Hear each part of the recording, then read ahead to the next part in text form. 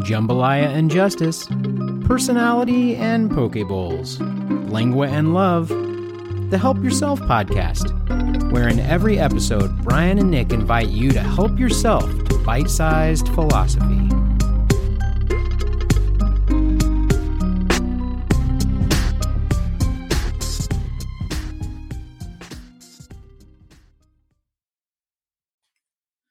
Welcome to Help Yourself, Food and a Philosophy with Brian and Nick. I'm Nick. And I'm Brian. In the immortal philosophy of Marshall Couch, maybe the real insert objective here were the friends we made along the way. What you eating, Brian? That's awesome. I love friends of the podcast that we can mention and talk about just right from the get set, right from the outset. See, I'm already get set. I love get set. Marshall isn't even here, and he's still messing me up. You know. Tell me more about this inferiority complex you have with Marshall. Oh no, tell me about your lunch. Yeah, exactly. What? Yeah. All right. Well, what am I eating today? Today I did a Brian's vegetarian adventure. I haven't done a Brian's vegan or vegetarian adventure for a long time. So that's true. At least I feel like I haven't. So I went back to a company. What's that? Go ahead. It's a stupid joke. Go on. I mean, are there anything other than stupid jokes on this podcast? Well, fair. I was simply going to say that for those audience members who listen to our episodes out of order, it may not seem like that. It may. That's true. But see, I was. You know what I have to say to that? You know what I have to say to that? I have to say, how dare they listen to them out of order? How dare they do that? Anyway, no, you can listen to them whatever order you want. Just listen. That's all I care. Just whatever order you want. Anyway, all right. What am I eating? Way off the rails. I went back, Brian's vegetarian adventure. I went back to a company that I've eaten some other of their dishes that are frozen dishes. And this is that Tattooed Chef company. And cool. This is a cauliflower pizza bowl. And that's funny. Yeah, well, when I the box around to show me their front, and I'm like, look, reading the name. You're reading the back. Oh yeah, you can see it. Anyway, Anyway, so the cool thing about this is that the pepperoni on it has pepperoni on it, but the pepperoni is plant-based pepperoni, and so it's not vegetarian. It's not vegan because what? I love farm-raised pepperoni. Yeah, exactly. So it's not vegan because it has cheese on it. It's got some mozzarella cheese on top of it. Oh, and provolone. And so it wouldn't be full vegan. But when I got this, I thought it was going to be like a bowl where the cauliflower is really like riced up, really almost like a cauliflower crust, kind of like where, but it wasn't. It was literally pieces of cauliflower. Like it was eating pieces of cauliflower that were covered in cheese and pizza sauce and plant-based pepperoni. Not to say that it wasn't good. Was it? I don't know the proper tense there, but in a bowl, like an actual bowl? It was. It was in a bowl. Yeah, it was in a little bowl. And it's really, honestly, this is something, if you're watching your calories, it's super low in calories. It's 230 calories for the bowl. So it's almost like, basically slightly more calories than maybe what you would eat in a snack or something like that. Right. It's not a huge amount. It even does have some protein and some, good balance of protein, carbs, and fat in it. But again, I'm probably going to be hungry here in the next little while. I am going out to dinner with my wife tonight on a sort of date night. So I'm trying to save a few calories for that because I know that restaurant might not be the best. So, or at least I'll try to make good choices, but you know how it goes. So, but it was good. I will say that of course you have to like cauliflower, unlike a cauliflower crust on a pizza, like you don't really necessarily have to like cauliflower to actually enjoy that. Cause unless you really transfigure it. Yeah. You wouldn't even know it's in there sort of. I mean, it's maybe a slight difference in consistency, but in this, if you don't like cauliflower, you're not going to like this bowl, but it was very enjoyable. If you want the flavor of pizza, though, I mean, it really actually did come through on that and tasted like I, had a slice of pizza or lasagna or some kind of Italian dish like that. So it gives you that craving for not very many calories. So I definitely would recommend it. Yeah. And then Tattooed Chef. Tattooed Chef. Yeah, and they have a number of things. Tattooed Chef, if you go, I'll put the link in the show notes for their website, but they've got a bunch of things, and a lot of them, I don't know if they're 100% vegan and vegetarian, but they have a lot of different frozen items that are, that direction. If you want to either integrate some kind of vegan or vegetarian meal into your week or day, or if you're full vegan or vegetarian and you just have to eat that way or want to eat that way all the time. So anyway, recommended there. Beverage Corner. I didn't get a nitro brew this morning. I did get a Starbucks, but I just got a cold brew actually this morning, which made me realize why I like the nitro cold brews so much. Yeah. The main thing is that the cold brews come with ice in them. So it's an iced coffee, and those nitro cold brews come no ice, and they are a lot smoother. Like the flavor and everything else is a lot smoother noticeably smoother than just a regular iced coffee that you would get from Starbucks or cold brew or whatever. They just not nitro cold brew, but just cold brew. So it was good, but it was a one of the featured items on their menu, which was a sugar cookie. A frosted sugar cookie. Nick just gave me eyebrows up. Like when did the good choices come into play today? Yeah, that's happening. I'll make good choices at some point during the day. I can't guarantee that. Clearly, lunch. By the time you got to lunch, you started making good choices. Right. Well, I had that, and I didn't get a large. I get just a whatever the medium is there. I always forget the names, but Grande. Yeah, Grande. Thank you. So I got that, and that was like I said, it was decent this morning, but it made me realize how much I like the nitro cold brews. And then I have my trusty bottle full of H2O. Just like, again, Marshall would be proud. I think maybe, I don't know. He's probably stopped listening by this point in this podcast. Well, so ever since you referred to him one time as infamous, he's claiming to be the villain of the podcast. I'm hoping we can change that to be the mascot of the podcast. Mascot or sidekick or something like that. Yeah, okay, let's go with it. The second and a half host. We should, yeah, exactly. Yeah, the friend of the pod that we've made along the way. The real villains were the friends we made along the way. Right. So I've got my water. I've also got actually I'm going to open it right now. So if you hear it, there we go. That's so satisfying. I know. It's called an Ora Bora. I love that name. It says it's a herbal sparkling water. So this one's lavender cucumber, and it's just sparkling water. It's zero everything, 0 calories, 0 all the way down the list. It is Whole30 approved. Looks like it has the vegan symbol or vegetarian symbol. So it's everything pretty much. Non-GMO everything verified. That is nothing. Everything. It's basically just you're paying for air at that point. And then I have a thing called this is called Roar, and it says complete hydration, and it actually is 5% juice, so it actually does have some real juice in it. This flavor looks like mango clementine, and it tastes really good. It's not carbonated. For the whole bottle, it's 20 calories.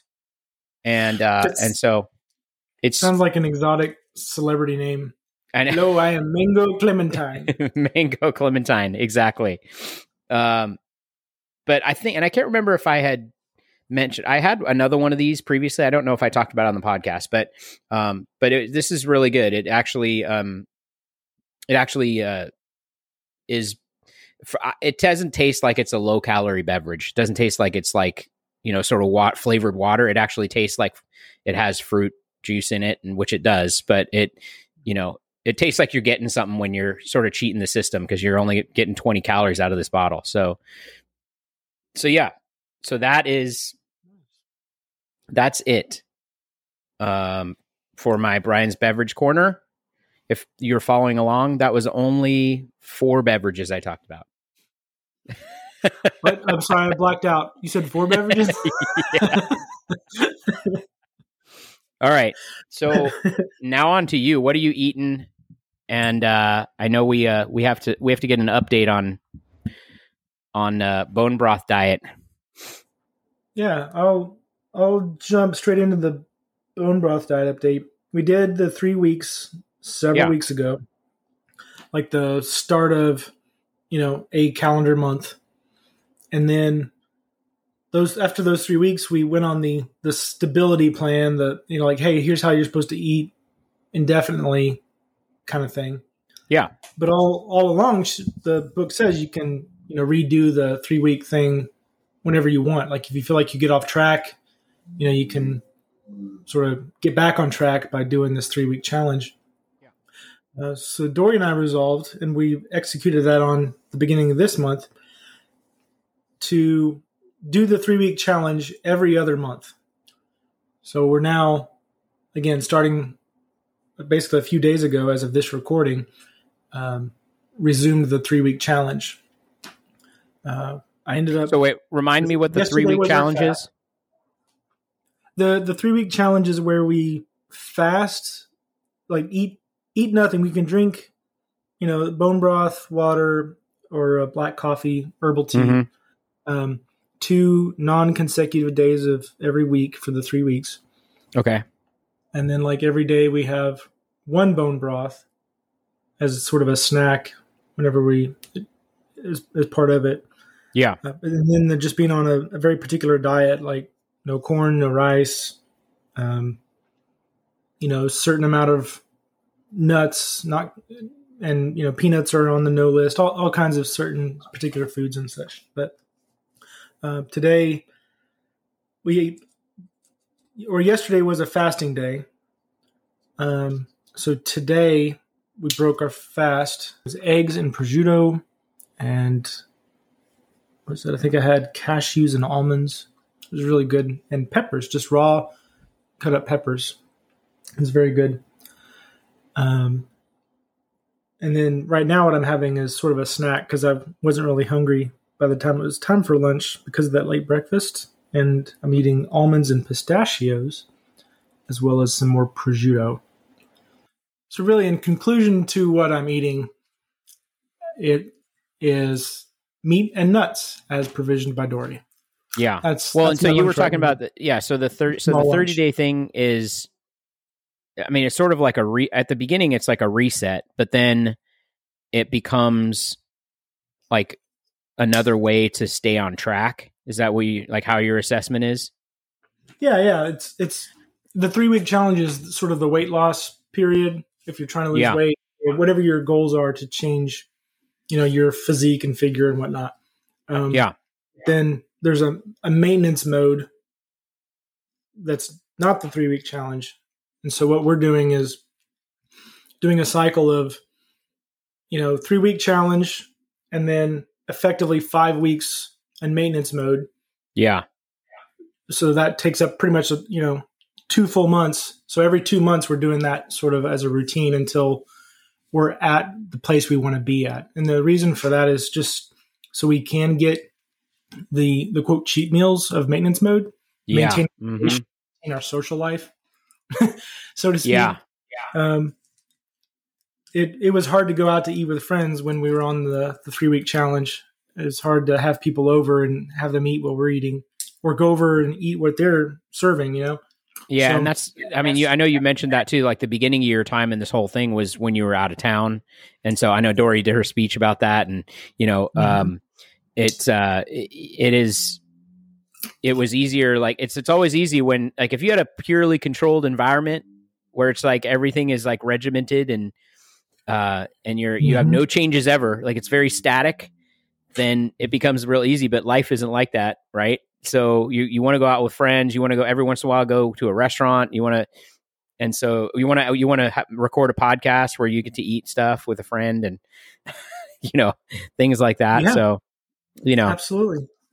And it kind of, my heart goes out to people who try to go on diets when their friend or their family, the people they live with, aren't also on the diet. Right. Yeah.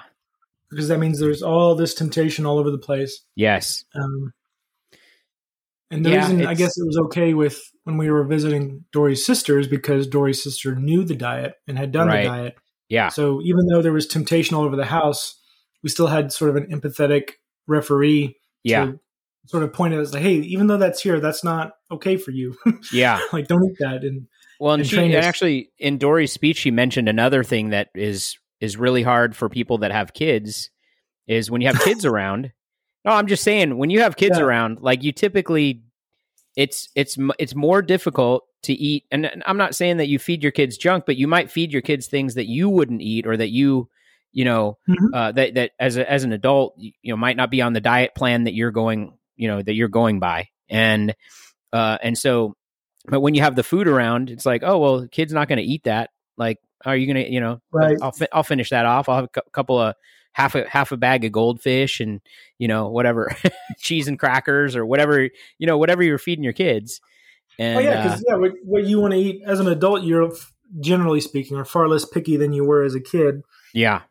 And it's hard to cook for two different meals at once, right? So if you are going to go and make Pop-Tarts for the kids in the morning and there's one more package of Pop-Tarts left and you're in a hurry, it's really hard to say no to that and say yes to now going and grilling some mushrooms and veggies and well, a lot of times you cook 2 Pop-Tarts for the kid and the kid eats 3/4 of one Pop-Tart. So there's a Pop-Tart and a quarter left. And you're like, well, am I going to just throw this away? Or am I just, hey, it's there, it's ready to eat, I can eat it. You know what I mean? So it's just a sort of a parent thing that happens, Apparently. Exactly. As far as drinking, I am having home brewed cold coffee with some, I guess, bone broth diet friendly creamer added. Okay. It's the Bulletproof, which is another diet, for lack of a better term, fad.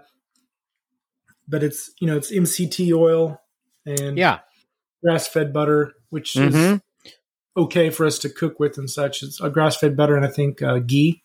Yeah. Which is highly filtered butter. Anyway. Yeah, so that, and then of course bone broth. Got that right here. And is it a flavored one or just a regular one? This was my first sip, and it seems to be the regular one. Okay. One of the cool things, I can't remember if I mentioned this before, with when you do the bone broth, you can flavor it just about any way you want. You can put whatever seasonings that are safe for the diet, you can throw in the bone broth, even on fasting days. Yeah. So, like dried cilantro leaves or Italian seasoning. You just have to watch out for like the dry rubs because they like to put sugar in that. Mm-hmm. Or basically those seasoning medleys where they pretty much guarantee to put sugar or dextrose and all that. Yeah. Anyway. And then I got water for variety. Nice. That's good. That all sounds awesome. Yeah. Snacking right now. And having some nuts. And that's good. I'm actually embarking on a weight loss journey myself that we trying to make a weight loss journey. I would like to try to lose 50 pounds by next July. I know that seems very arbitrary, but the reason why it's next July is because me and a friend are doing this as a fundraiser for my son's high school band. And so for every pound loss, we're going to try to get people to pledge 25 cents, 50 cents, whatever they want to pledge. And then every month we weigh in and then sort of the pledges come in. And so the reason why we're doing it until next July is because that's the start of the next band season, because that's when band camp starts is in July. Right. And so we're trying to hit, injection of funds would be most welcome. So I'm trying to lose 50 pounds. My friend is trying to lose 100 pounds. And so it's a very lofty goal. I don't know that we're going to get there, but we're going to try our darndest. And knowing that somebody else or, a nonprofit organization is going to benefit because of it, we'll put a little bit more, I don't want to say pressure because that sounds so negative, but put a little bit more It'll raise the necessity. Encouragement. It will be encouragement for me to stay on track and for him to stay on track. And, both of us the really. Whole world knows. Well, exactly. You just told the whole world. They're going to be like, so how's that diet going, Brian? How's that challenge? Well, and that's part of it, honestly, is going back to our Enneagrams. Everyone knows I'm a 9, which is the peacekeeper, and I want to make people happy. And so knowing that there's a bunch of people that not necessarily they're depending upon me, but that this journey that I'm on is very public. I'm hoping, my hope is that will continue to motivate me even when I'm feeling like, oh, I should grab that candy bar or that Pop-Tart or that whatever else. But I also wanted to have enough time. We've got basically 9 months. We started November 1st. So 9 months until July 1st in essence. And so 9 months and some change maybe to see where we can get. So I'm not trying to, 8 months, right? Is it the end of July or the beginning of July? Well, I think we were going till July 1st. We don't know exactly when band camp is yet. So 7 months, right? 11, 12, 1, 2, 3, 4, 5, 6, 7, 5. Nope, 8. 8 months. No, okay. You don't count 7. So yeah, you don't count July at all because you got to be done by July 1st. Yeah. So you got 7 months. Yeah. So it's like I said, that traverses the holidays. Yes. And that's the other thing that, I was thinking about it, and it really is like, well, I mean, you're going to have to go through holidays and deal with it anyway during your life. And so I'm trying to learn the lessons that I need to learn. So that's why I'm like, well, I'm not going to wait till January 1st to do a New Year's resolution. It's like, I'm going to do it now. And so that's what we decided to do. And I will put, in case anyone does want to support it, I will put the link to the Pledge It. It's called Pledge It, the website, that cool. You can put your pledges in if you want to. 100% of the proceeds go to my son's high school band. And so you can go ahead and pledge if you want, or you can send me encouraging messages. Just say, Brian, I know you can do it, Brian. Come on, let's go. So you can't see it, but this smile, this is the smile I make whenever I realize I need to send the smiling imp emoji. Because my mischievous idea of encouragement. Well, so by the time this podcast comes out, we'll be a few weeks into this, but I, like I said, I'll put the link in there so we can go ahead and, like I said, if you feel like you want to support me in this and support my nonprofit, then I would really appreciate it. So, all right. That was actually a good segue into what we're talking about. Yeah, because you're trying to influence people, right? Exactly. I always need more friends. I always, I was trying to influence people. Says the peacekeeper. Right? Exactly. Always need more friends. Always want to be there. Always want to be at the party. Anyway, so you're probably scratching your head and going, "What are Brian and Nick doing? They've been doing these cognitive biases for so long. I thought this was a cognitive bias website." I mean, podcast, not website. Yeah, you're right. We have been doing this for a long time, but we decided to change it up. We brainstormed trying to come up with some other subject matter and other things that we could talk about. And one of the things that binds Nick and I together, well, there's two things. One is quotes, but where do quotes come from? They come from books usually. So one of the things that we wanted to do is sort of try to take, I hesitate to call it a deep dive, but we wanted to do almost like book reports on some heavy hitters as well as some of the newer self-help books that are out there and that we've read and that we maybe have made an impact on us as we've read them. We know have made an impact on a lot of people. And so we're going to try to figure out some books that are very well known. And our recommendation is if you haven't read these books, maybe go take a look at them. We don't get paid or anything for promoting them, but we're just promoting them to maybe so that you can help yourself. Huh? You see how I worked it in there? Well done, sir. Top marks. So our first, right. So our first, the first book that we came up with, and I think both of us pretty much agreed on this one. I know there's a lot of books out there, but Dale Carnegie is very well known in this arena, early 20th century. And he wrote a number of books, and it has been an inspiration to a lot of people. And I mean, ultimately he was very successful in life. So that's probably why a lot of people listen to him, because he had success in dealing with people. So we decided to do how to win friends and influence people. And I had read this book, I would say it's probably been a good 7 to 9 years ago. I read this book. I also read his other book, How to Stop Worrying and Start Living, which I thought was good. And it really does, even though it was written in like the early, 1900s, like somewhere around before the Depression. I think it was 1920s, 30s, somewhere in that area. It was 1930s. Yeah. I'm looking now. Yeah, to fact check me on that. But even though it was written in a different era, 1936.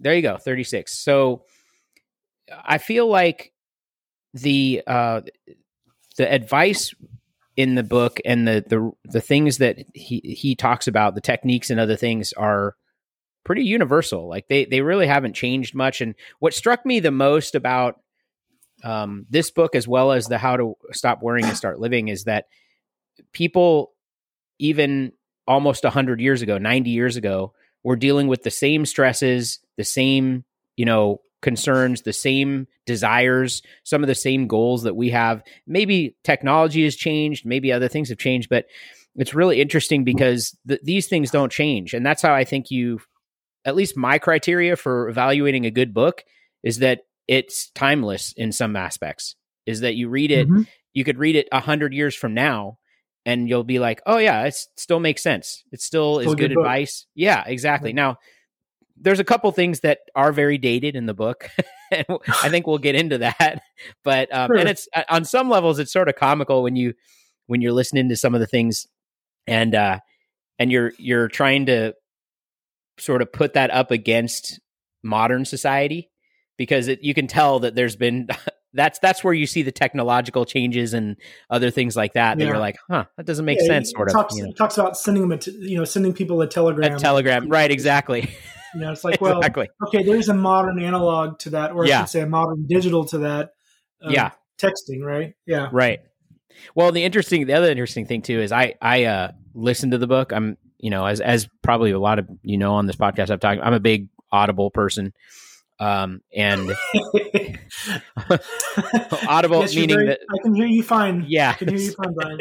You're very audible. So I'm a big audiobook person. Let me put it that way. Yeah, you're a fan of Audible. Right, exactly.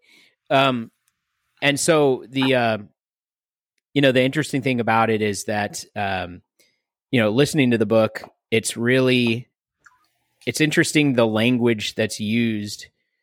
Because you can almost hear somebody in the 30s like, "Good day, sir. How are you? Yes, sir. Yes. I went into this fine young man's office and I told him that, and it's like, even when you're reading, yeah, exactly.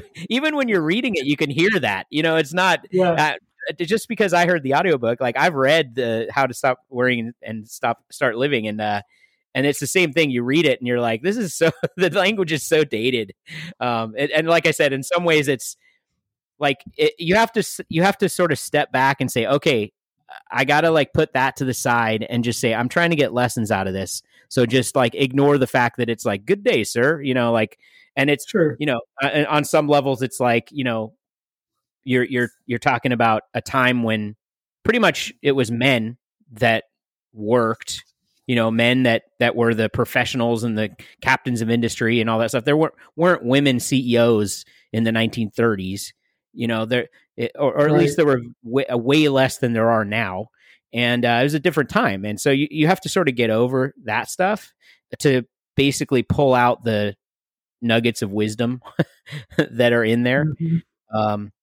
So do you want to, how about this? Why don't you get us started with that first, sort of the first part of the book, where he's talking about certain techniques for handling people. Maybe you can get us started on that.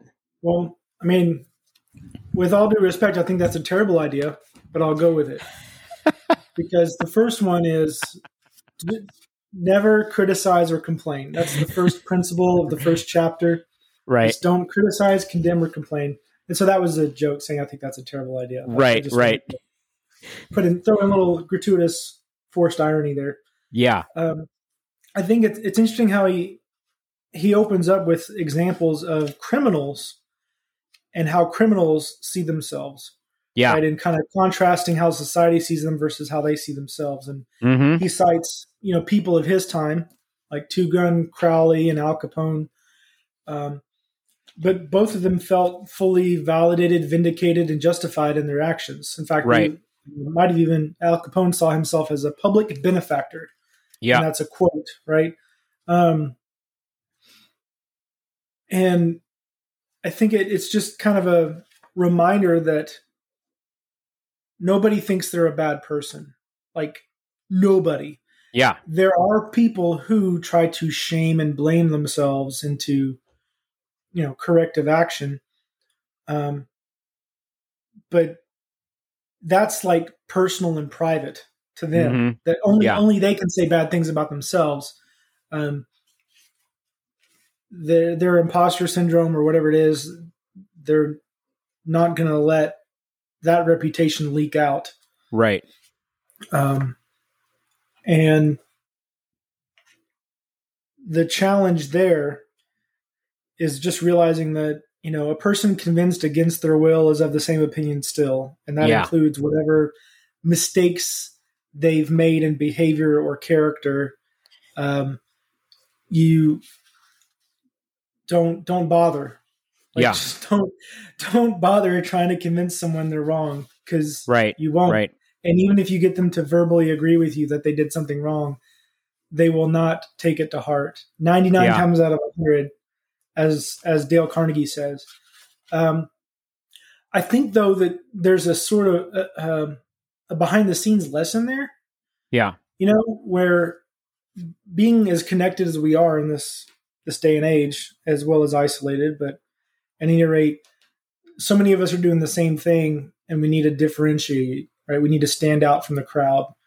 And if there's ever a way to shine in this day and age of so-called narcissism and egotism, I think if you can be someone who can receive criticism, right? If you can find the nugget of truth, the small nugget of truth in someone ripping you a new one, instead just letting them talk, but finding what is actually actionable and what they have to say, and just focus on that, you will greatly accelerate your personal development, whether that's in interpersonal skills, career, both, pretty much anything you want to work on. If you can roll with someone else's terrible social skills, you will win more often than anyone else. Yeah. Well, I will say that, like, I probably, maybe I should say this later, but I'm not going to. I'm going to say it now. The whole book is like a number 9's dream. Really, like it really is. I mean, honestly, like all of his techniques are like a soft sell, kind of like almost like verbal judo. Like somebody criticizes you and you say, "Oh, thank you for that advice, sir." Like it really is. And even this thing, like, don't criticize, condemn, and complain. Well, 9 would never do that anyway. Like, really, they're just sort of like, okay, well, I guess that's okay. Like, it's so it's. I think it's an interesting thing. Like I said, as we get more into it, I think hopefully the listeners will get this and maybe agree with me, maybe not, maybe disagree with me, but I won't. Go ahead. That's cool. I like that perspective. I appreciate it. I didn't think of it, and I think that's why I like it. Is yeah. Yeah, no, I mean, I'm learning things thanks to this conversation. Well, I just feel like I said, all of his, and like I said, as we get into this, most of these things are really just I mean, it's, for lack of a better way to describe it, it's like, hey, just be a kind person, be somebody that's interested in other people, and we'll get into all these things, but it's Mhm. it was interesting to me. So and definitely this, like I feel like this one, sometimes I go back and I'm like, well, is this obvious? Is it not obvious? And I think a lot of it is, the hard part for me is you can't control how somebody takes something from you. So I could say, like, I could say something in evaluating a speech that you're giving, or something that you're saying, and say, hey, Nick, it would be better if you did this. And I can say that in the nicest possible way and mean it like in the most constructive way possible, but I can't control how you take it. And Right. so that's the don't criticize, condemn, or complain. It's like, okay, I want to help you. I want to help someone else, but at the same time, they might take that as a much stronger criticism than I meant it to be. And so that's always the tough part for me. Well, and I think he sort of mentions this a few times. In I'm getting call it work. I don't know if that's coming through, but he mentions that often these approaches can take a little more time. Yeah. But it's worth it in the amount of time you save over the long term in repairing relationships, right? Or preventing critical necessary relationships along the way. Yeah. There was one of the reasons, so to kind of touch back on introducing this book a little bit, I think one of the reasons why it has stood the test of time is because it's riddled with quotes, questions, and stories. Yes. Right. And all of those are just timeless catalysts for human engagement and interest. Mm-hmm. Right. We're other people have said, marketing professionals have said, we're wired for story. We've talked at length about how and why we like quotes so much. Yes. Just being compact, timeless nuggets of truth. And questions. We've talked about that too, about how, asking the right questions can give you the right answers. Yeah. And get you to where you're wanting to go. Well, and that was one of the things I was going to say, is that the style of this book is interesting to me, and it's no different with with Dale Carnegie's other books. But I think it was that he was coming up with these principles based on the fact that he had hundreds and hundreds and maybe thousands of people that would write to him or try to contact him in whatever Mm-hmm. way, right? So he came in contact with a lot of people that gave him their stories and their little pieces, and then he distilled all that into these techniques and other things that you can use. But I don't think that the people necessarily said that. I think he's the one who distilled it, like brought it down. But that's why the book's interesting to me, because it's really, I mean, I would say it's 80% stories that he's like, Jim Smith of the whatever Missouri said this, and he worked a job, Mm-hmm. and his boss said this, and he said this, and then so it's all stories. The whole thing is just stories, and it's not Dale Carnegie's stories; it's people that have given him stories, and he's using those stories as examples. So it's like a litany. Like he gives you one concept, and then he gives you like 10 stories that are examples from different, like almost different perspectives on that one concept, which I thought was cool. At the same time, is a very strange structure for a book. Like I haven't read another book that's structured like that, really.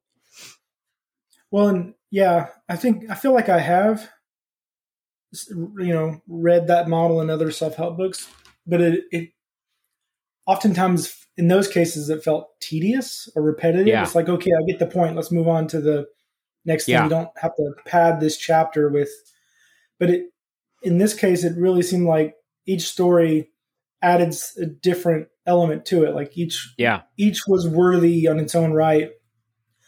And not to contradict you, there are a few of Dale Carnegie's own stories sprinkled in. And there's one that I just wanted to highlight. Like I literally made a little. You literally highlighted it? Yeah, I literally highlighted it. where, it was early in his career. I'm summarizing a summary, but Yeah. it was early in his career. He wrote a famous person at the time. And the response that he got, the response Dale Carnegie got was dictated but not read. Oh, I remember this story. Yeah. Yeah. Mm-hmm. And his impression of that wasn't offense at all. It was like, oh, this is cool. Right. That makes him seem important. That makes it, I'm going to try to sound important too. And I'm going to reply back with dictated but not read. Yeah. And then this truly important person replied back, your bad manners are exceeded only by your bad manners. I know, that was awesome. I was actually laughing when I heard that. I was like, that is because it is very time capsule-y. It's like, letters going back and forth. So, well, sure, but it could have been email, right? Just as easily of course, been email. Of course. And what's funny is a bit of the hypocrisy, right? Because the so-called important person, right, said dictated but not read. Yeah, but when somebody else does it to him, it's not so cool. His ego was bruised. But one of the things that I thought was worth pointing out was like Dale's impression of that. Yes. And the timeline isn't totally clear, but Dale says, right after the quote of your bad manners are exceeded only by your bad manners. True, I had blundered. This is Dale Carnegie's words, and perhaps I deserved this rebuke. But being human, I resented it. I resented it so sharply that when I read of the death of this individual 10 years later, the one thought that persisted in my mind, I'm ashamed to admit, was the hurt he had given me. Wow. And it's not necessarily that he was bitter, right? But it still came to mind. Like his only memory of the guy was the time that this important person offended him. Yes. When that important person passed. And I think there's this implication there, like, hey, what kind of legacy do you want to leave? Whether you're important now, expect to be important in the future. Do you want people to celebrate your passing or mourn your passing? Right. And one interaction could be enough for people to celebrate your passing, or at least, not celebrate. I wouldn't say Dale Carnegie celebrated it, but it's still like, if the only thing he remembered about the guy was his hurt, right? Like I don't think that's the kind of legacy anybody wants to leave. It doesn't seem very wise or self-interested. There's a, the thing that I was thinking about that is the dictated but not read equivalent in modern day is, I don't know if you've seen it, but when people send an email from their phone, it says, apologies for typos sent on a small keyboard. Have you seen that? Mm-hmm. It'll just say that in the signature page, in the signature of it, it's almost like that. Like, hey, I have something similar. I just drafted on a tiny keyboard. I saw somebody that said, like something to the effect of apologies for this email being terse because it was typed on my phone. So it's like short answers, like yes. It's like, I'm not trying to be a jerk. I'm not going to type you a huge email when I'm doing it on the thumbs on my phone. Right. Yeah. But again, you could read that like, what are you talking about? Like, how about you just answer me like a normal human being? You could resent that fact. You know what I mean? So, good. I think yeah. Another equivalent would be the phrase, or the abbreviation today of TLDR. Yes. Too long, didn't read. Yeah. Because it's like I'm too busy to give this my full attention. I had somebody read it to me. Right. Another like sort of subtle lesson from the first chapter. Do we have time for all this? We probably need to move on to the next chapter. Yeah, I was gonna say is we've gone over the first. It's like all the first point. So the first point was don't criticize, condemn, or complain. Second point was give honest and sincere appreciation, which I am. This is a shorter chapter, but yeah. Go ahead. Yeah, it is. No, so I think this is one of those things that I feel like corporate America has lost. Is that I feel like a lot of times corporate America will give thanks to their employees, but they'll do it in like a very non-sincere way. So it's just like, here's your, I got you this, just some very, very, it's sort of like you've seen the things people like, hey, I worked for this company for 20 years and I got, a candy bar on my desk with a card that says thanks for 20 years, like that kind of thing. And it's like, okay, that was, they knew that they had to do something because it was a monumental thing, but it wasn't sincere, and it wasn't, it didn't equate to the amount of sacrifice by that person, if that makes sense.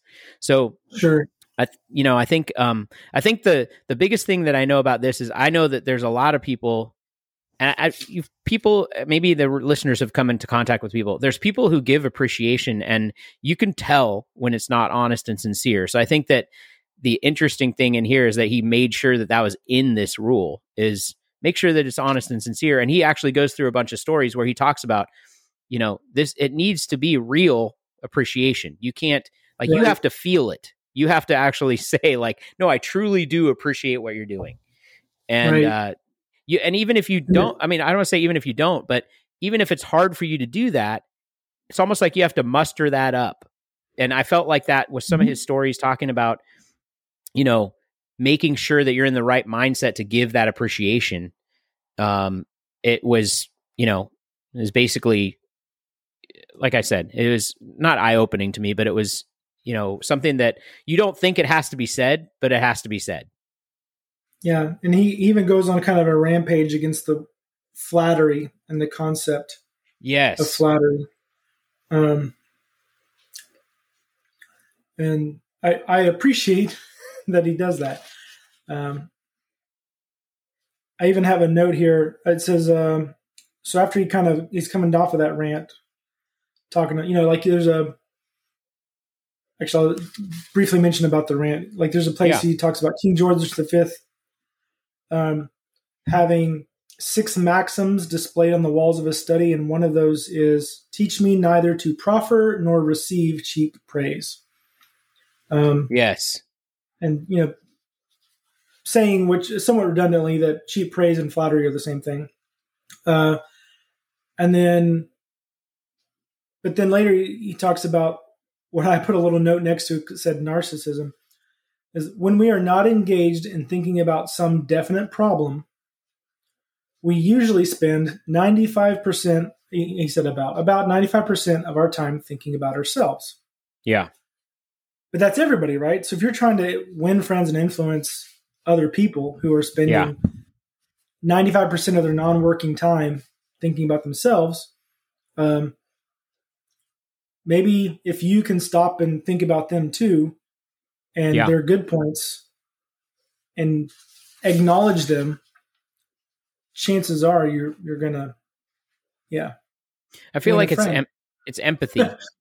It's like empathy, sympathy. Sympathy is, hey, I guess I know that I should feel sad or feel that you're going through this, but I've never been through that, or I don't have a way to put myself in your shoes. Whereas I define empathy as saying, I know exactly, if somebody's father passes away, my dad died. So I know exactly how that person is. My best friend's father just passed away recently. And so I told him, I said, man, you were here when my father died, and I'm going to be here for you when your father died, but I know exactly what you're going through because I've been through it. So, that kind of being able to really put yourself in that person's position and say, here's what it is, So, yeah, I agree. I think I might have a little trouble with the word exactly. With what exactly? The word quote exactly, you mean exactly put yourself in the person's position, right? When I was saying, if someone's in mourning, I'm not gonna say I know exactly. It's like I know something of how you feel, right? Sure. But that's I would agree with that. Yeah, I would agree with that. But it's that idea of even if you don't know exactly, just by listing off things to that person that you've thought of, that you imagine come into play in their mourning or their situation. Even if you didn't give the full list of everything that they're wrestling with, or even if you said a few things that don't apply to them, they're going to appreciate the effort. They're going to applaud the consideration that you've put into their situation, at least in their heart, not necessarily literally. And they'll very likely feel that empathy and connection. They'll feel like they're important enough to be thought of, at least by you, right? Not others. Right. Well, and so then the third technique in handling people is arouse in the other person an eager want. And I think this is where he gets into, how do you get somebody to do something? You make them think that they want to do it. Like, you make it be their idea, as if I'm successfully summarizing what his position was. Basically, you can't force anyone to do anything, but if they want to do it, then they're going to do it. So you have to figure out how you can make them feel like they want to do it. If that's a good summary of that. And that, when you say like that, though, it does sound a little manipulative. I think. I know. Yeah, that's not, I didn't put it in the best way. I know you don't mean it that way. But some of the tactics he infers in that chapter and kind of repeats later in other chapters are things like, couch them when whatever the thing is you want them to do, talk about it from their self-interest. Like, right. Help them realize what it would do for them if they did that, like why it would benefit them. Yeah. You may not necessarily get them to do it, but it's more likely when they at least have considered the benefits to themselves or those they care about. Well, and that will come into play what you just said. Oh, go ahead. Go ahead. No, go ahead. I was going to say that'll come into play when we get into the next section of the basically 6 ways to make people like you, which again sort of sounds manipulative too. And I think that actually it's a good point that you bring that up, because I think, just like anything else, almost like if powers are used for good, then they're, but if they're any power, like anything could be used for ill-gotten or, ill-conceived or bad ulterior motives, right? Yeah. So if you're doing that, but his argument, I think, is people see through that. Like, people are smart enough to know when you're not being sincere with your appreciation, and they definitely know when you're criticizing, condemning, and complaining. Like, that's, so I think his thing is, look, use these things, and everybody out there is smart enough to know. He's treating his audience like they're intelligent. Like they can read a person and they can say, oh yeah, I know that guy's just like blowing smoke, or that person is just blowing smoke, So, and some of these titles are phrased, I don't say tersely or manipulatively, something like that. But then as you read the content, you can tell that Dale is sincere and he's encouraging sincerity throughout for his reader. And that's probably another reason why it stood the test of time. Right.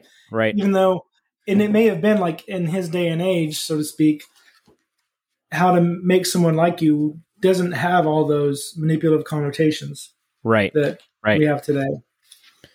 I think that's very likely, actually. Well, and so you want to get into those, the first one of that section? Yeah, there was another tactic for arousing in someone an eager want was kind of helping them see the importance of whatever it is, or making it important. Like that's one of the deepest cravings any person has, is a feeling of importance. Yeah. Or to receive attention. And it's not like attention like, an extrovert and a narcissist. Oh, look at me, look at me. But it's even someone like a peacekeeper, right? You're helping people because people matter. And that means what you do matters, right? It's a clear kind of connection. And I think that there's back in the days before money was a thing and we all lived in tribes, right? We knew that if we didn't do something of value, there wouldn't be a need to keep us around in the tribe. Right. So there's like this subconscious narrative and that, like, I've got to do something worthwhile, I've got to earn my keep. And if you can help people see the connection between the activity and how that can help them, so quote unquote, earn their keep, be of value to the community, Yeah. That makes it more interesting and more worthwhile for their effort. Yeah. Well, so you want to go on to the new 6 ways to make people like you. All right. Number 1 is become genuinely interested in other people. And I like how he talks about he gives the stories about someone, I forget exactly who, but he was like, somebody went to a party, they were talking to somebody, and there was somebody that had like a very, not an odd, but an unusual profession, like at the time, like they were a geologist or something like that. And it was they weren't around the same circles. And so they just asked them about like rocks and geology, and they talked to him this whole time. And from their perspective, they're like, I barely spoke. All I did was just ask the guy questions about what he did and became interested in it. And the geologist guy writes a letter back and says, man, he's the best conversationalist ever, and it's like, he's like, I didn't even talk at all. I just asked him questions about what he did. And it was like a 90-10 kind of conversation. Yeah. Right. But it is true though. I have, if you can get someone many times talking about something, the tough part is finding out what they're interested in. But if you can get somebody talking about whether that's their profession, a hobby, their family, like whatever that is, if you can get someone talking about that, then even people who aren't normally very extroverted or want to talk a lot, it's a much easier to get them to talk about something they're interested in talking about. And so I've noticed that quite often. Yeah, you can get an introvert talking like an extrovert. Yeah. It's just instead of to 10 people, maybe it's 1 to 2 people. Right. If you get them talking about their passion, whether that's right. Some particular piece of fiction like anime, comic books, video games, or whatever. Right. Or, a Netflix show. Yeah. Or if it's like what they do for a living, the thing that they sort of, it's kind of cool to see because you're seeing them come out of their shell, right? That's right. It's sort of like one of my favorite things to do at a party. And I think that's what that geologist was, so to speak, is probably an introvert who is threatened by going to a party, found somebody to latch onto, and they were genuinely interested in their profession. Right. It was like a dream come true. They're like, now all of a sudden the intimidation of, 50 people they don't know, it's narrowed down to one person who genuinely wants to know them. Yeah. This is such a much, much more safe and not just safe, but safe and simple environment. Right. Yeah. And I think also I think many people will, especially with like if somebody says, oh, I sell insurance, something. Actually, my father had a joke that when he didn't want people to talk to him, they asked him what he did. He would say, I sell insurance. Because he said nobody wanted to talk to you when you're an insurance salesman. And granted, that was 50 or 60 years ago. But it's one of those things that a geologist, maybe there aren't many people that are like, oh, okay, well, what is that? What do you do? Like, what is, there aren't many people that ask follow-up questions even, maybe. Yeah. And so just to have a few extra questions of like, oh, what do you do for like, what do you work? Like, how do you make money? What exactly do you do every day? And that's, I would say just as I guess a more day-to-day kind of tactic in that if you want to be someone who is a quote unquote excellent conversationalist, all you got to do is when there's a lull in the conversation, they're taking a breath or they don't know what to say. Yeah. Say, well, tell me more about that. Yeah. And if you can, like, instead of say the word that, say one of the things that they mentioned that you would actually be interested in learning more about, say that thing. Yeah. And that'll breathe new life into the conversation. Mm-hmm. Here's the other weird thing about this. I don't, I typically like to talk, but I try not to talk when I can tell that it's uninvited. I don't want to usurp or take over a party, but every once in a while I've gone to a party and I've realized that somebody has done this to me. where they'll get me talking about something, and then I leave the party and I'm like, man, that guy never said anything. I had a conversation for like 45 minutes. He said like 20 words. I said like 5,000, and then I'm like, he was doing that. That person was doing that to me. They were like, really? Tell me more about that. What exactly? I've always wondered this about being an attorney. What is that? And stuff like that. And it's like, and then I get home and I'm like, oh man, they got me, man. They got me. And it's usually after like, I had a really good time at that party. Why? Yeah, exactly. It's like, oh, I spent all the time talking about myself. And you even come away from it feeling like you know the guy you're talking to. Yes. Right. And it's like, no, you were just projecting yourself. Right. On him all Right. over the place. Exactly. It's like so the second principle. Yeah. In the second part of the book. Short and simple. Smile. I know. And I was going to say earlier, kind of to introduce this book, I would say this book, when I read it as a teenager, and really, I guess, throughout my life, picked it up and such, has changed my life more than the Bible. And I was a devout Christian for 20 years. That's crazy. Like, as far as in terms of the good it did for me in my day-to-day life, and then why it comes to mind here is because I think smiling did the most of all these recommendations. This was the easiest and most impactful to implement. Like walking down the halls in high school and just smiling at people and saying hi. I might not even know their name, which is another principle we'll get to later. But just smiling and saying hi as you walk by. Yeah. Do that like every day or every time you see them.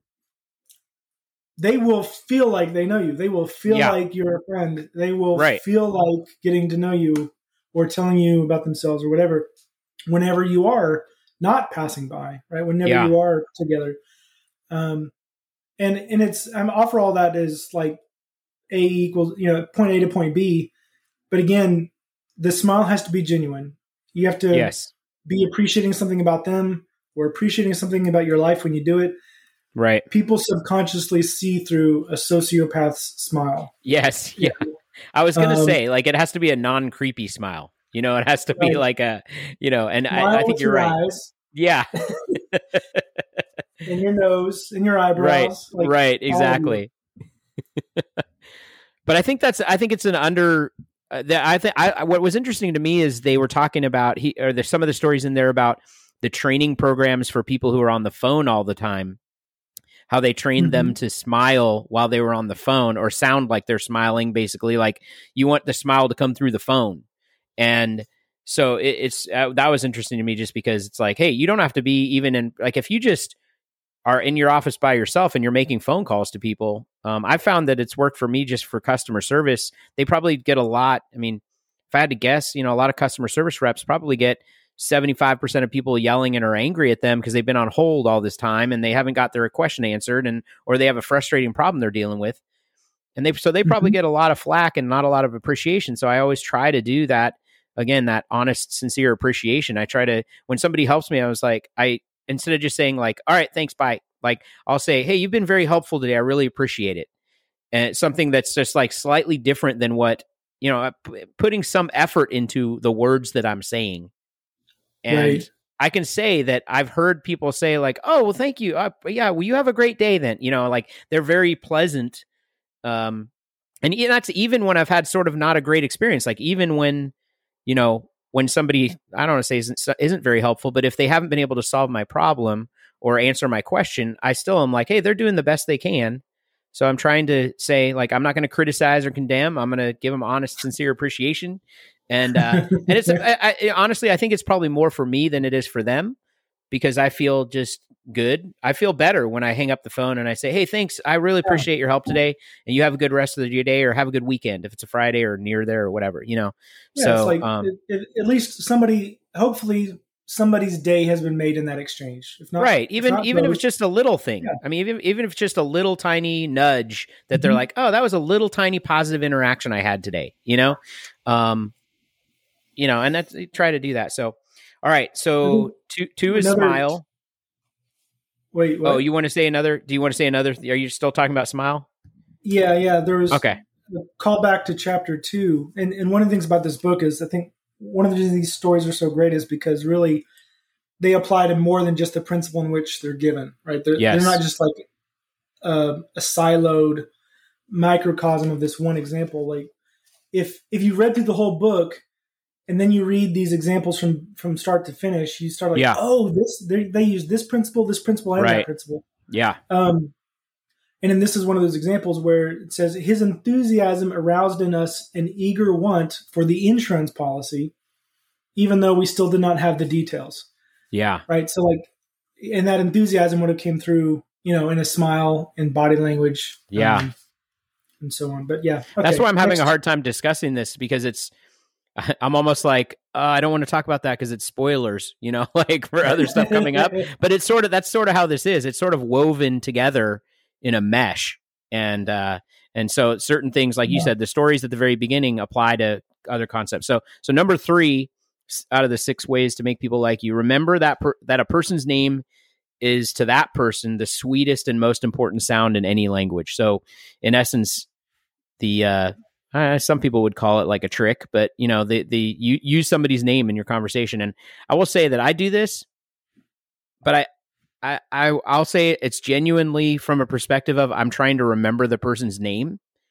So I'll use their name so that I remember it. And granted, it probably sounds good to them, but at the same time, I'm using it for a technique for myself so that next time I can be like, okay, that person's name is Jeremy or Jim or whoever, And but yeah. Well, Brian, I mean, tell me more about the etymology of your name. Like, do you know what your name means?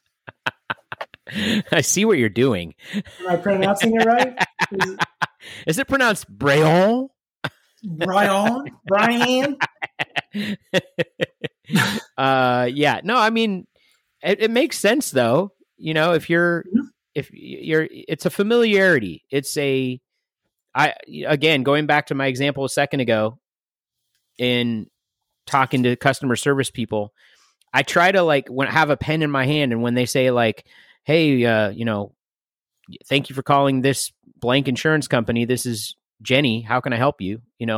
I write down Jenny, and throughout that conversation, I'm like, oh, thanks, Jenny. I'm Brian. And here's what I need to, and then at the end of the phone call, when I'm doing that thing, a lot of times we'll say like, well, thanks, Jenny. I really appreciate your help today. I work that in. For the same thing, like I said, it's as much for me to feel good about the interaction as they are, but I'm hoping that maybe they get something out of it. And so it's interesting to me. And that's the thing, though, is you're hoping they get something out of it, not you're hoping to get something out of it, right? Right. Like that's right. And he says that throughout the book too. It's like all this stuff is, I guess some things I do in relation to this principle. Yeah. Is whenever I'm at a restaurant, like I get the server's name. Yeah. Right? Like, and I'm even admittedly, like if I forget, like, hey, I need your name again. I'm sorry. And then when the thing's over or throughout the meal, I'm like, thank you, Greg, or thank you, Jenny. But then another one, and this happens a lot working in like IT and with people who are either offshore or onshore, but just not from around here, so to speak. They've probably worked with enough of us Americans to know that we're not going to get their name right. They'll say they're used to it. But at the same time, I would say it's probably closer to jaded, or on the spectrum, it leans more. And obviously, every individual is different. Some people are bothered by it more than others. But as the book says, everyone finds their name the sweetest sound. So I'll ask, like, how do I pronounce your name? And how should I best pronounce your name, right? And they can tell me, and I'll repeat it back. And it's like, how close did I get? And they'll say, pretty close. And, we make a conversation out of it. Yeah.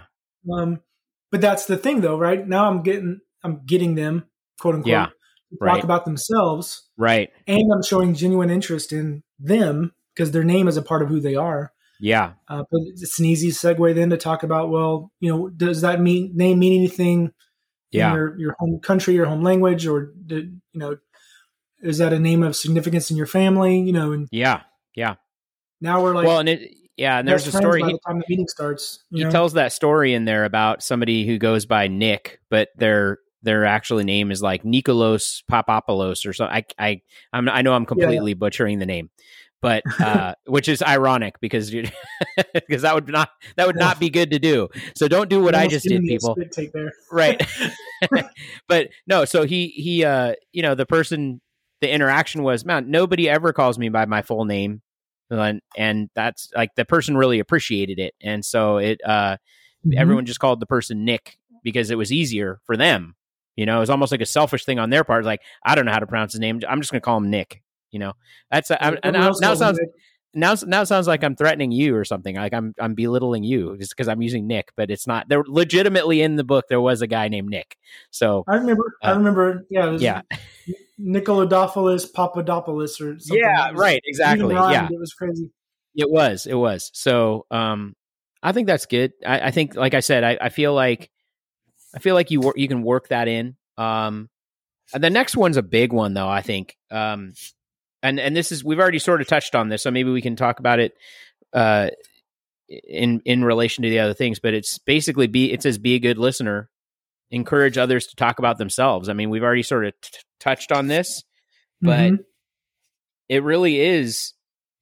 Like I said, people who even don't really like to talk about themselves, if you hit the right subject and you get them in and sort of pull it out. Now, I have had interactions with people where it's just almost literally, like, it's figuratively like pulling teeth. It's not literally, but you it's really hard to get them to talk at all, if it's about. I'm sure dentists have a hard time getting people to talk about themselves when they're pulling. Right, exactly. But I feel like there's you try these things, and some people, like I said, some people might not be comfortable talking at all, let alone about themselves. So, but I also think that the first part of this is more important, is what we talk about in Toastmasters, is be a good listener. So if you notice, it's not only just encourage others to talk about themselves, it's you have to be present for that, and you have to actually be listening and taking that information, like be an interested listener of what they're talking about. And I think that's the more important part of this than in getting somebody to talk about themselves, is just because even if they're not talking about themselves, you still need to be a good listener. Yep. I think that's one of the hardest. What is it in today's day and age? With I know like the wealth gap is expanding and such, but as far as in terms of comfort and things, the rising tide is lifting all boats. Where more and more people with every generation is getting a quote comfortable salary, right? Right. And money is becoming less of an object. I feel like what's more important are things like appreciation and attention, because that's what people crave, right? Like people want money because of what it can do for them, but even like social media and mobile apps are craving your attention. They want your eyes on their screen. Yeah. But that's also what anybody wants, is eyes on the scene, right? Like that.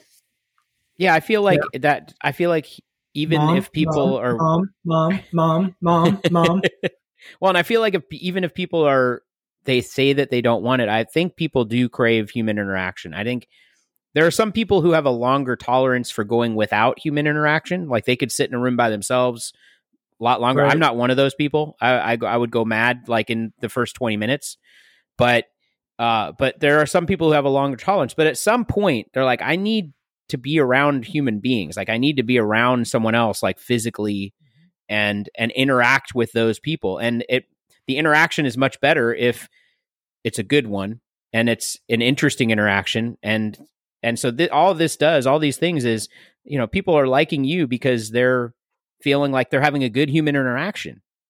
And I think that's what these are all tailored to try to elicit out of the interaction. So, yeah. I think another element of the true currency among humans would be goodwill. And a lot of these behaviors are that they're sort of gaining goodwill or appreciation or attention for yourself by giving it. That's one of the cool things about this kind of currency is Yeah. The more you give these things genuinely, the more you receive these things genuinely.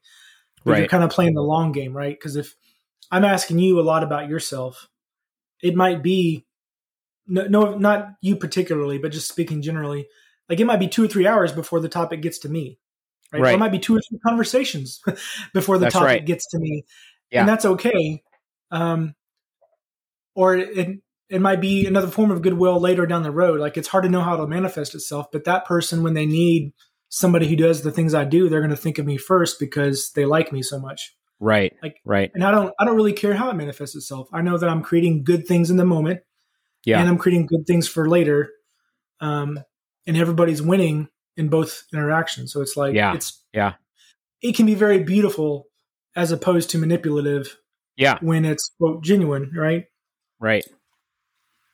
Well, so the next one is somewhat similar. Is number 5 is talk in terms of the other person's interests, and I think that sort of goes hand in hand with some of the other things. But this is more, I guess, more specifically towards. I call this the "what's in it for me" thing, and this one skews a little bit more towards sales, or you're trying to I know a lot of the stories in this arena or this portion of the book they were talking about you going in on a sales call and saying here's why it's important for you to have this, and you get that you basically talk in terms of the other person's interest so they understand, hey, it's not what I'm getting out of it. Yeah, I might be getting something out of it, but really let's talk about what you get out of it, and let's start there first, and then maybe the conversation migrates to, yeah, but you're also getting something out of it too. But you've started with their interests in mind. So right. I think too, it can accelerate understanding of what's being asked, right? Because people spend, and what is it? Unless they're working on, like as the quote said, unless they're working on some particular problem, solving a particular problem. Yeah. About 95% of the time, they're thinking about themselves. So if you come to them talking in the frame of mind they're already in, talking about how you can help them solve a particular problem they have, that covers both bases. Right. And so they're going to readily understand what you're talking about. They're going to connect the dots really quickly to how it'll help them, and at least be more interested in entertaining the conversation. Whereas if you talk about what's in it for you first, you're now a distraction, right? They're operating from the assumption that you're a distraction to them, right? That this is something I need and not something they happen to also need. Yeah, I think there was one story in here where he got a letter from a company that was talking about, it was a radio station or something, and it was saying, hey, we need to. They started out the letter by saying, our goal is to get this many listeners per year, or so. I forget what it was, but it was they were talking about their goals. And then at the end, he was like, oh, and by the way, and then at the end, he was like, in the PS, it was, oh, and by the way, you also get this other thing if you do this. Like if you sign up with us, then you get this recognition or whatever, right? Yeah, and I think it was super vague too. Like, and we know that if you contribute to this, it'll be a mutually beneficial thing. Like, okay, how will it be mutually? I don't. Yeah. Well, and he made the point. It's like, why didn't you start with that? Why didn't you start with what was in it for me, and then say, hey, by you signing up, you're going to be one of the people that signs up with our radio station to make us the biggest one in the market, and that's going to be beneficial to you because the biggest one in the market has the most listeners, and maybe your product gets out there, or your service or your message gets out there. So, he was just. I think that it's a valuable tactic. Again, all these have to be genuine, of course, but and so the last one in this section is make the other person feel important.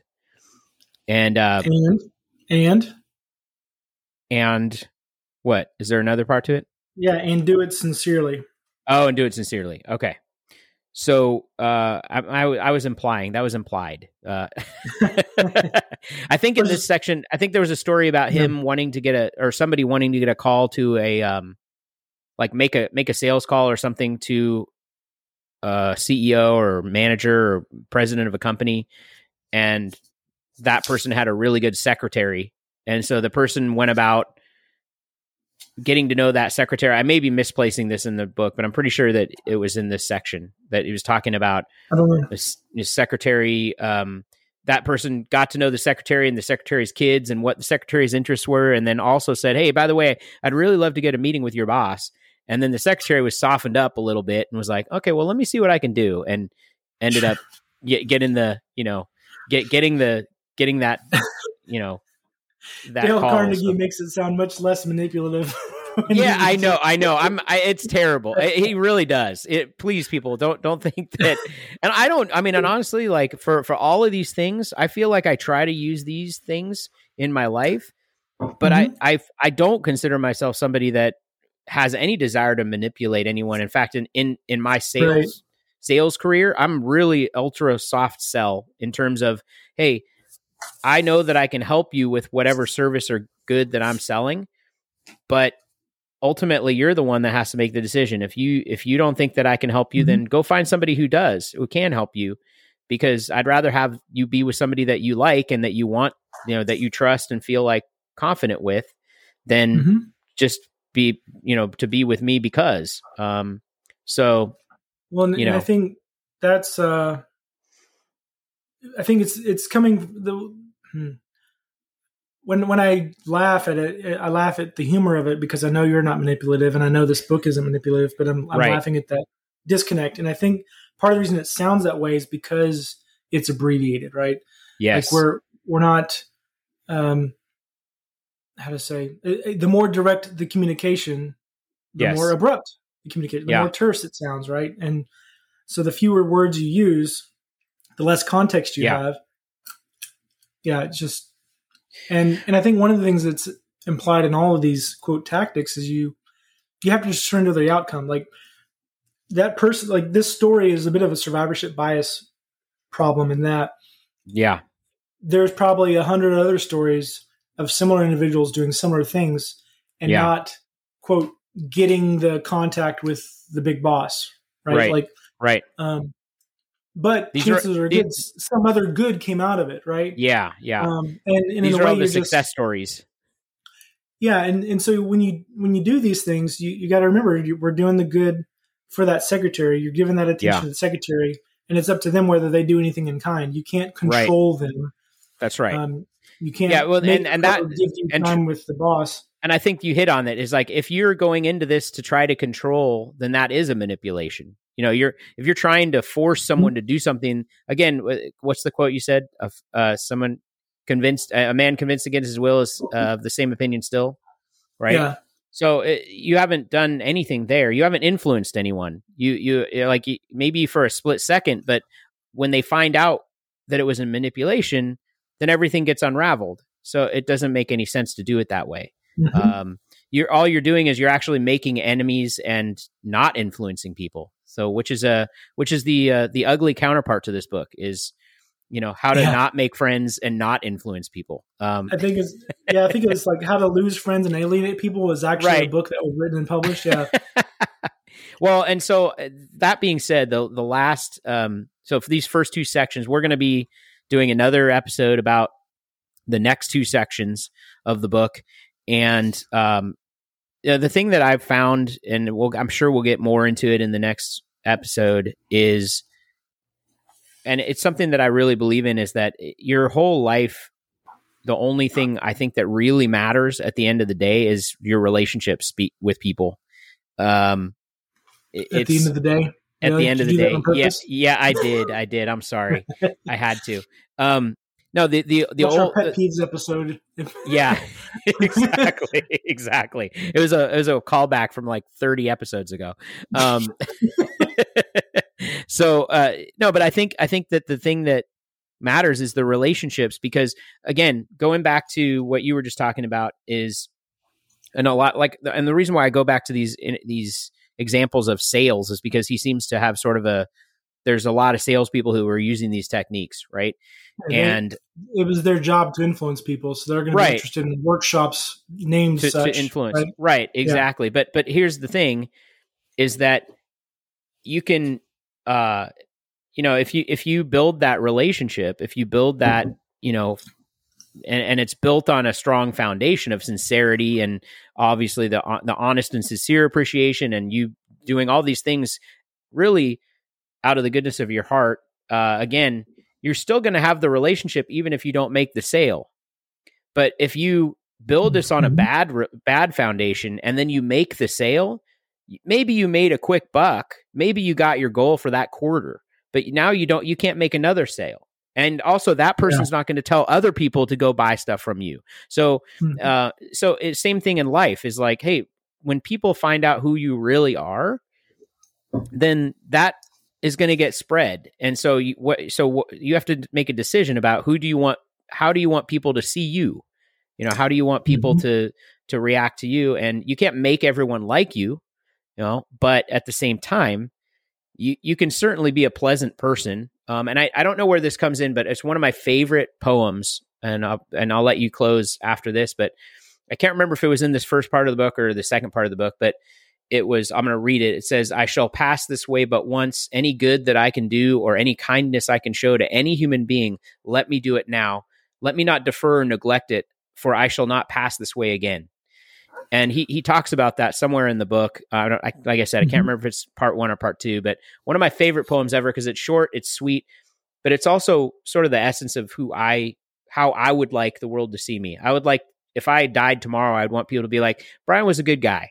Like maybe I didn't agree with everything Brian said, or maybe, I would have done things differently than Brian, but I just want people to say like, yeah, he was a good guy. Like he was he tried to be kind. He tried to help people. He tried to do all these things. And so that's the kind of thing. It's like, if you can read that every morning and say, okay, let me just try to like be kind to people throughout the day. I think things work out for you in the end, and so, yeah, I'll let you close. What do you got? I think you closed fine. We would love your attention, appreciation, and criticism and condemnation via email or Instagram. Yeah. We've got email, helpyourself@brynick.com. Yep. And I forget our Instagram. It's at Help Yourself the Podcast. Here we go. Thank you. And that's probably in our outro too, but that's fine. Yeah. You'll hear it twice if you're still listening. It's that nice. All right. Next time, part 2.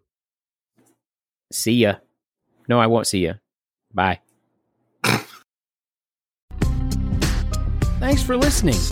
If you enjoyed this episode and you'd like to help support the podcast, please share it with others, post about it on social media, or leave a rating and review. To catch all the latest from Help Yourself, you can follow on Instagram at HelpYourselfThePodcast. And to contact Brian and Nick, email helpyourself@brynick.com. Thanks again, and we'll see you next time.